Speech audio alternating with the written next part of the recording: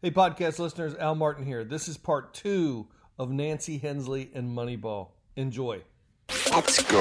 You're listening to Making Data Simple, where we make the world of data effortless, relevant, and yes, even fun.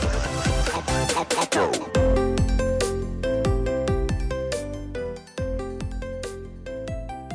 We talked about PressBox Live. Got it. Mm-hmm. That's for the NBCs, ABCs, Fox of the world. All right. Then you've got the analyst.com. That's for me. And now I'm a fan. I'm going to start reading this material. Terrific. Other offerings you want to talk about? Other cool things. So we're about to launch a product called Optivision.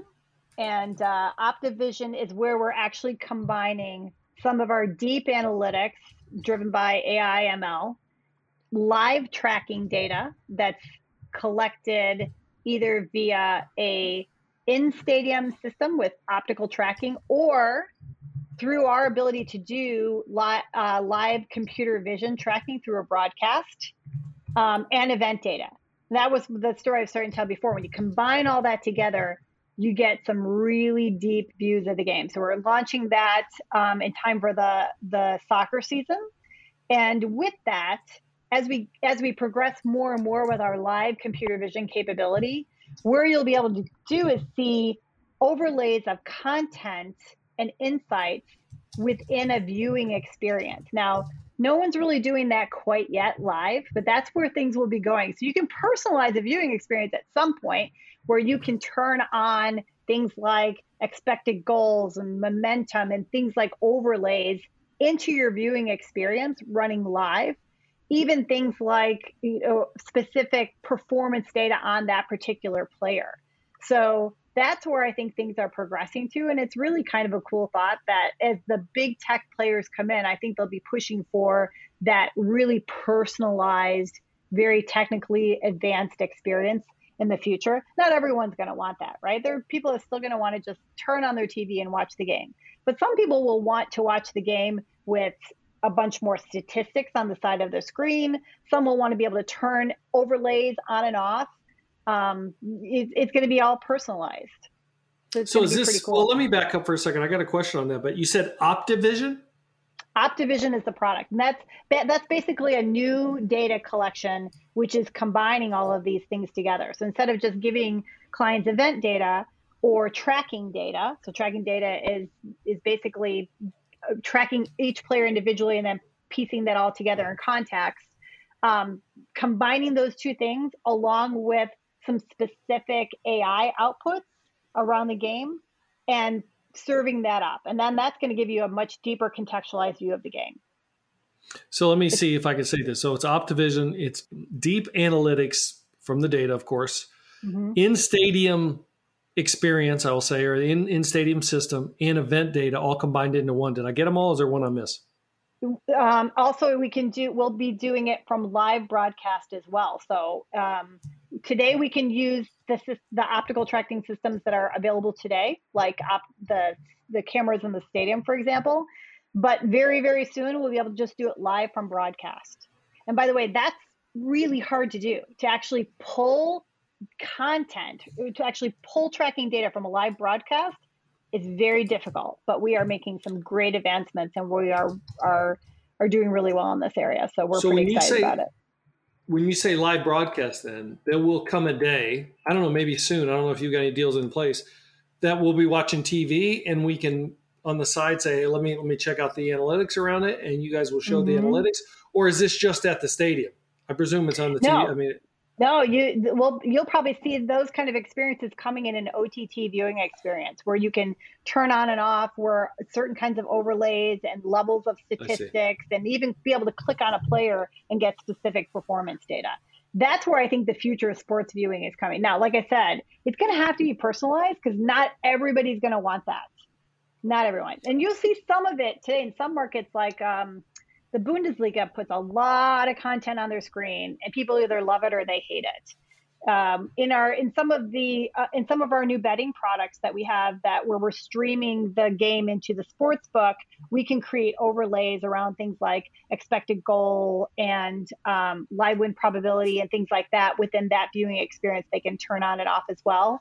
So I think that's the way of the future, but it has to be personalized because not everybody's going to want that. Well, I would imagine, I mean, look, you know better than me, but I would imagine that, yeah, there's probably a couple different levels that you'd have in OptiVision, meaning like I'd want it kind of high level. I'd want to see like what the batting average for a certain player against this pitcher is, lifetime or something. I could say, oh, they bat 600. They're 0 for 2 today, but you know, their lifetime is right. 400. So that kind of makes sense when you say, why didn't this guy get pulled or whatever? Oh, just making right. things up. But why didn't he get pulled? No, well, it's because he's usually rocks this pitcher. But there's some folks, and I have some friends like this, they'd want to know, I mean, down to the core details. I mean, they'd like to double click like twice into something like that. So you may need like a different a double click option. I don't know. Yeah, I think, cool. And I think people will maybe build that on the like a side view of an OTT viewing experience. It's interesting. I don't know if you saw that, like the NFL is doing their own streaming experience, and it's just going to be on a mobile phone or a mobile platform. I'm pretty sure the intent is that they can build more data on there. With 5G, you can actually do a lot more than we could before. So that's probably what they're thinking is the vision of where they want to go with it, is create more contextualized statistics and data. And again, it's going to be a very specific group of people that will want to consume sports that way. But this next generation of sports viewers, that's how they want to do it. They like highlight. But you can kind of data.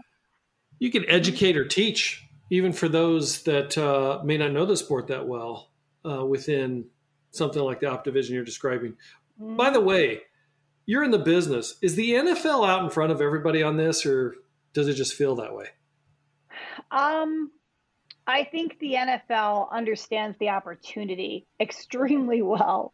They also understood the opportunity when it came to sports betting as well. Like they understand where the value is in their data and their rights. So are they out in front of everybody? It's really hard to say, because there have been a lot of soccer leagues that are starting to introduce a lot more content, broadcasters as well. I think everybody's fully embracing it. You see it on Amazon with next gen data. I think there is a deep appreciation for more and more content and data around the game. And I think that's why I was so excited about Stats Perform, is because we have data, because what makes really good insights and AI is really deep data. We have data that goes back to the 1800s for several sports. So our depth of data is huge. It's huge. It's unmatched. It just feels like they're always ahead. I mean, I love baseball. But baseball seems like so conservative and almost protective of their data, their analytics, so much so that they don't make changes that they need to make. I mean, like, this is not kind of related, kind of not. But like in Kansas City, they did a deal with a local cable provider. I can't see the games. So it's like I'm losing interest. And I mean, you think they'd want to make it available to everybody to bring them in, and it just feels like they become niche, where the NFL's trying everything, and they'll do things like what you mentioned. We're going to do an in-app streaming. We're going to do this. Where you can get them everywhere. And NFL is like available every month. I mean, they're like genius that way. You've either got the draft going on, or there's only a few months that nothing's going on with the NFL, even they're not playing. It's crazy. Exactly. I think the MLB is trying. They did that deal with Apple for Friday Night Baseball, and there was a little bit more contextualized data around that experience. But I would say the NFL probably is moving a little bit faster. And soccer, European soccer, is, to me, is moving much faster as well. So not necessarily here in the US, but so when I watch an MLS broadcast versus what I see of how our data is being used and how some of our predictions are being used in a European-based broadcast, either on Sky or Canal Plus, it's very different. So I think it's coming. And I think it's also been really interesting to see the diversification of the viewing experiences and rights, like going back to what I said before, with you got Apple, Google, Amazon buying media rights for sports, like nobody saw that coming.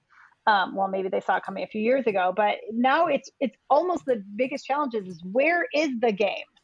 Where is the game today? Because they're chopping it up into Friday night and Sunday night. Like different nights have different rights holders, and it's pretty confusing actually as to where you can find the game. I find your space incredibly interesting. And one question I always ask is, just because you have the data, I don't know that a lot of entities will act on that data. Like we started out with Moneyball and the whole story of the Moneyball, and you said it, the data was available since 1981. He started doing Moneyball in early 2000s, and they said, it's not as good as, you can't do analytics with the data. And that was the whole story. I mean, that story repeats itself. And I feel like that kind of ties into what we were talking about with the NFL. They are acting on it. Sometimes it feels like baseball doesn't want to act on it. When I was with Informix, before I got bought out by IBM, we had a campaign where we put a chip within the soccer ball. And so it could tell you how fast the ball was going, if it crossed the goal line. It could tell you if it was offsides, because we know exactly where it is. We could tell you where the players are versus anyway. And that was like late 90s, I want to say. I feel like we still haven't acted on some of that opportunity. I mean, I don't know if you're messing with any chips and balls and stuff like that, but you could do it so you'd know exactly if it was a goal or not. There's no guessing. Yeah, we work with some partners where we'll pull in some of those things that are embedded in the ball as part of our tracking data. But I think it's changing. Like, one of the rights holders that we work with, the WTA, they specifically chose us to work with them because they really wanted to up the game in terms of the analytics and the statistics and the content available about the Women's Tennis Association, right? And I think it's made a huge difference for them, and that's how they really up their game as a league. They get more broadcast time, right? They get more sponsors. So I think it's actually starting to turn the tide where I can't think of any sport that really is resistant anymore. Golf is really trying to create more technology around the golf viewing experience. I mean, my husband will say that that's the best sport to nap to. So maybe golf has an engagement problem. I think they all are a little conservative in their own way. It just feels like NFL, they'll try anything. Maybe there are different reasons for that. Yeah, pretty progressive. I could use it for golf. I was lucky enough, actually this week, I just golfed Whistling Straits in Wisconsin. For those listening, a fabulous course. But as I'm, this has more waste bunkers across this whole course. And man, I kept thinking, I could use some analytics around where to land the ball, where am I better hitting, where should I be left? It's left or right. Thankfully, I have a caddy to help with some of that. But like if you were off the green, you're off the green in a bunker. I mean, there was a fringe and then you're down 10 feet into a bunker. But if you have somebody or you have some analytics, I could see where golf, it'd be incredibly beneficial if you were to analyze the course layout and where people hit and where they do well and where they don't do well. That would be huge. Anyway, all right. So Chicago Golf Club by me, it's like one of the oldest 18-hole golf courses in the United States, if not the oldest. I'm in. Do you golf? Will we golf together? I probably would do terrible. I haven't golfed in a long time. Like I said, if I have free time, you're going to find me on my bike. But I can golf. Well, you get me on, and I'll be there. So you talked about PressBox Live. It's pushing the envelope. You got theanalyst.com, and you're venturing into Optivision. Any other offerings that we haven't mentioned that are critical to your success and something that you really want to tout? Well, you wouldn't see it directly from us because we integrate into the sports books, but we've definitely upped the engagement game with the sportsbook solutions that we're doing too. We actually are integrating more AI into the experience. So we're talking about like those overlays. We're integrating things like expected goals and different kinds of predictions into the viewing experience for the better. And that just keeps them engaged and really helps them understand more contextualized data of the game. I think our challenge, or one of the challenges I really was pushing for when I walked in the door, was how do we make all this AI work we're doing consumable? And that's how we've done it. We've integrated it into how a bettor consumes information and the way they experience it. We've done it for the broadcasters and integrating it into this dashboard through PressBox. So it's been exciting to actually bring that to life instead of it just being, look at all these great predictions and AI work we can do. We're actually scaling it out. We're scaling it out live, which, by the way, like I said, it's really hard, but it's been great of the lessons that we've learned in terms of what it takes to actually scale AI and ML into a live application. And I think, we've probably got a pretty good competitive edge over our competitors in that. Was COVID good to you or bad to you from a business perspective? It was bad to everybody from a health perspective, but some businesses, it really kicked into gear or gave, some advantages to. I mean, you're coming out of COVID now. People are feeling, I think the last time we talked, there were like board cutouts in the seats at stadiums. So Yeah, we actually did pretty well. That's when we actually kicked off the analysts, was during the COVID times. And we were able to keep a pretty solid level of engagement. And then when sports came back, we were hugely busy. And it was great. Everybody was so happy. So we actually did pretty well during it all, despite all the challenges we did.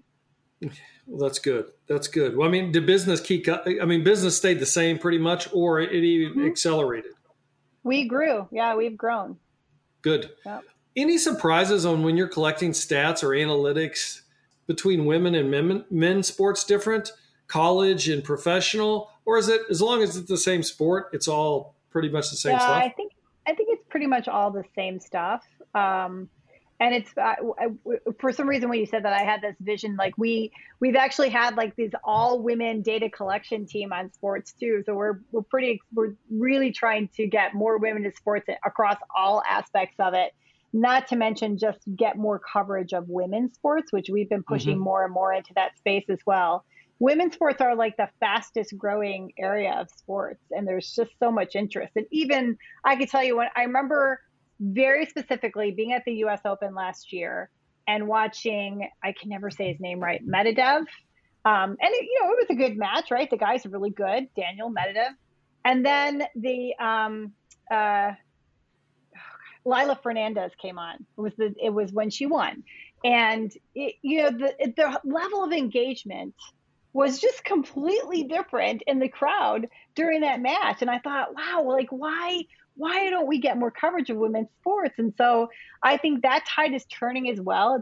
It's exciting to see that. And there's been much better equality overall. Well, all right, not much better equality, but there's been more progress in equality in sports. And the hockey is leading the way for the most women in like front office and management positions. So proud hockey fan here. Well, look, this is not meant to profile or anything, but me and my wife are very different the way we watch sports. I am like deep into the analytics.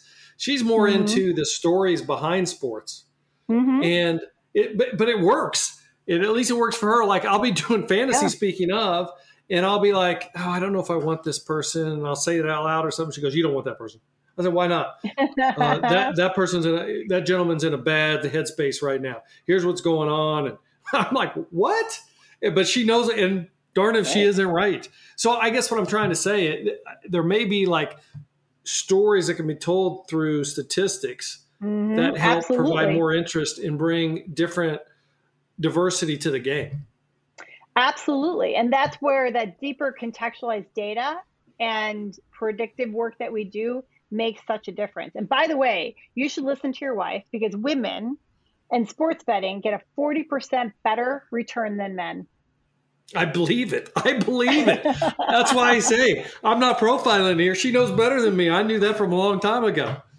Exactly. That doesn't surprise me, actually. See, how did you know that? Is that a statistic that you gathered from all your workings with the analytics as well? Yeah.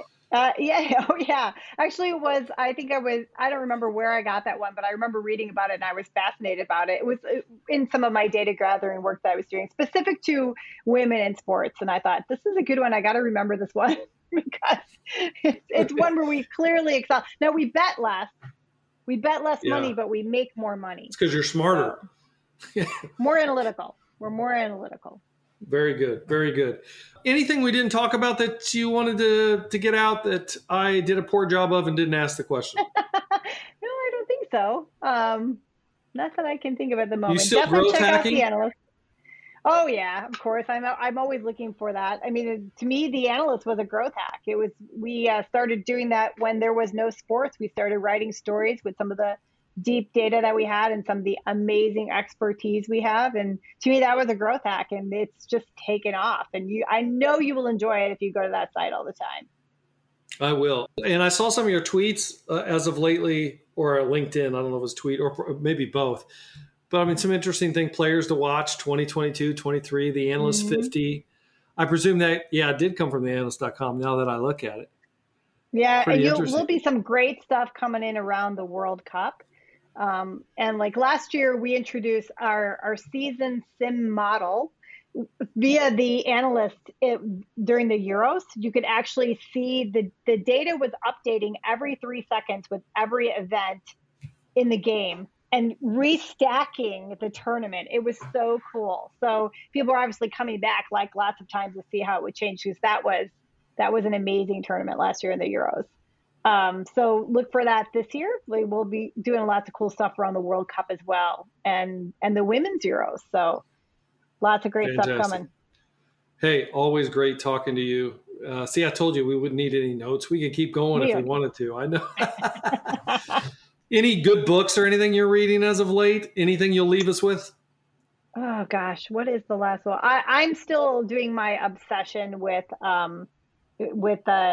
English history. So, no, here's a funny story though. I'll tell you. So I anybody that knows me knows that I am like obsessed with like the Henry VIII era and royal history from around that time frame. And I never really understood why I was obsessed with it.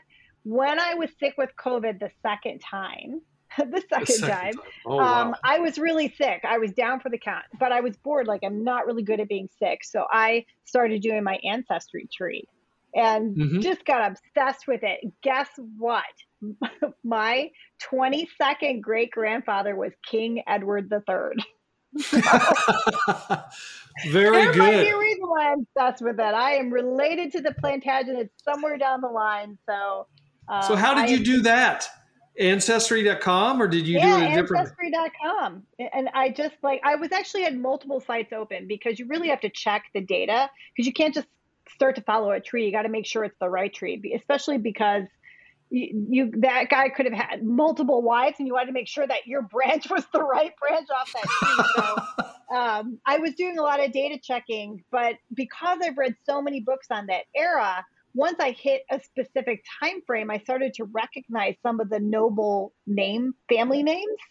And I was like, holy moly, like I know that name. Yep. Started going down this tree. I'm like, I know that name. And that I got all the way down to the 1300s and King Edward. He's my pop. Grandpa. Is that where it stopped? Is that where it stopped? Where you couldn't go any further? I mean, or could you still go? No, you just need to take time. I could go all the way to King Edward the First, and I haven't. I stopped after that. I was like all excited. Like, now I understand. I understand me now. I understand my obsession with that time frame. Man, you just gave the best marketing for Ancestor.com. Yeah, absolutely. So I just finished the latest book I just finished was actually on Catherine Parr, who is Henry VIII's sixth wife, and I have a direct relation to her as well within my family tree. So now I'm starting to read books about the people that I was related to back then. She was pretty fascinating, actually. So very progressive woman, very influential woman in her time. She was his last wife. So she just basically took care of him until he died. And then she married a nobility, and she took care of Queen Elizabeth for years, Queen Elizabeth I. Wow, so, I'm going to have to. I'm very interested in history. I like that. So then you've got a whole bunch of historical figures to read that you're related to. Oh yeah, I have like a list. So I'm just cranking through those books. Very cool. That is a good passion. Well, thank you for being here. Always good to catch up. We're going to have you back on. It's just going to happen. So anyway, be well. Keep riding the bike. Have your husband keep drinking that bourbon. If he wants to send some good stuff my way, or if he's got too much, I need to take off his hands, I can certainly do that as well. But thank you for being here. Thank you. Always a pleasure. Listeners, as always, rate us. Tell us how we're doing. Hit us on almartintalksdata.com. Thank you for being here. And I'll see you on the podcast. Later.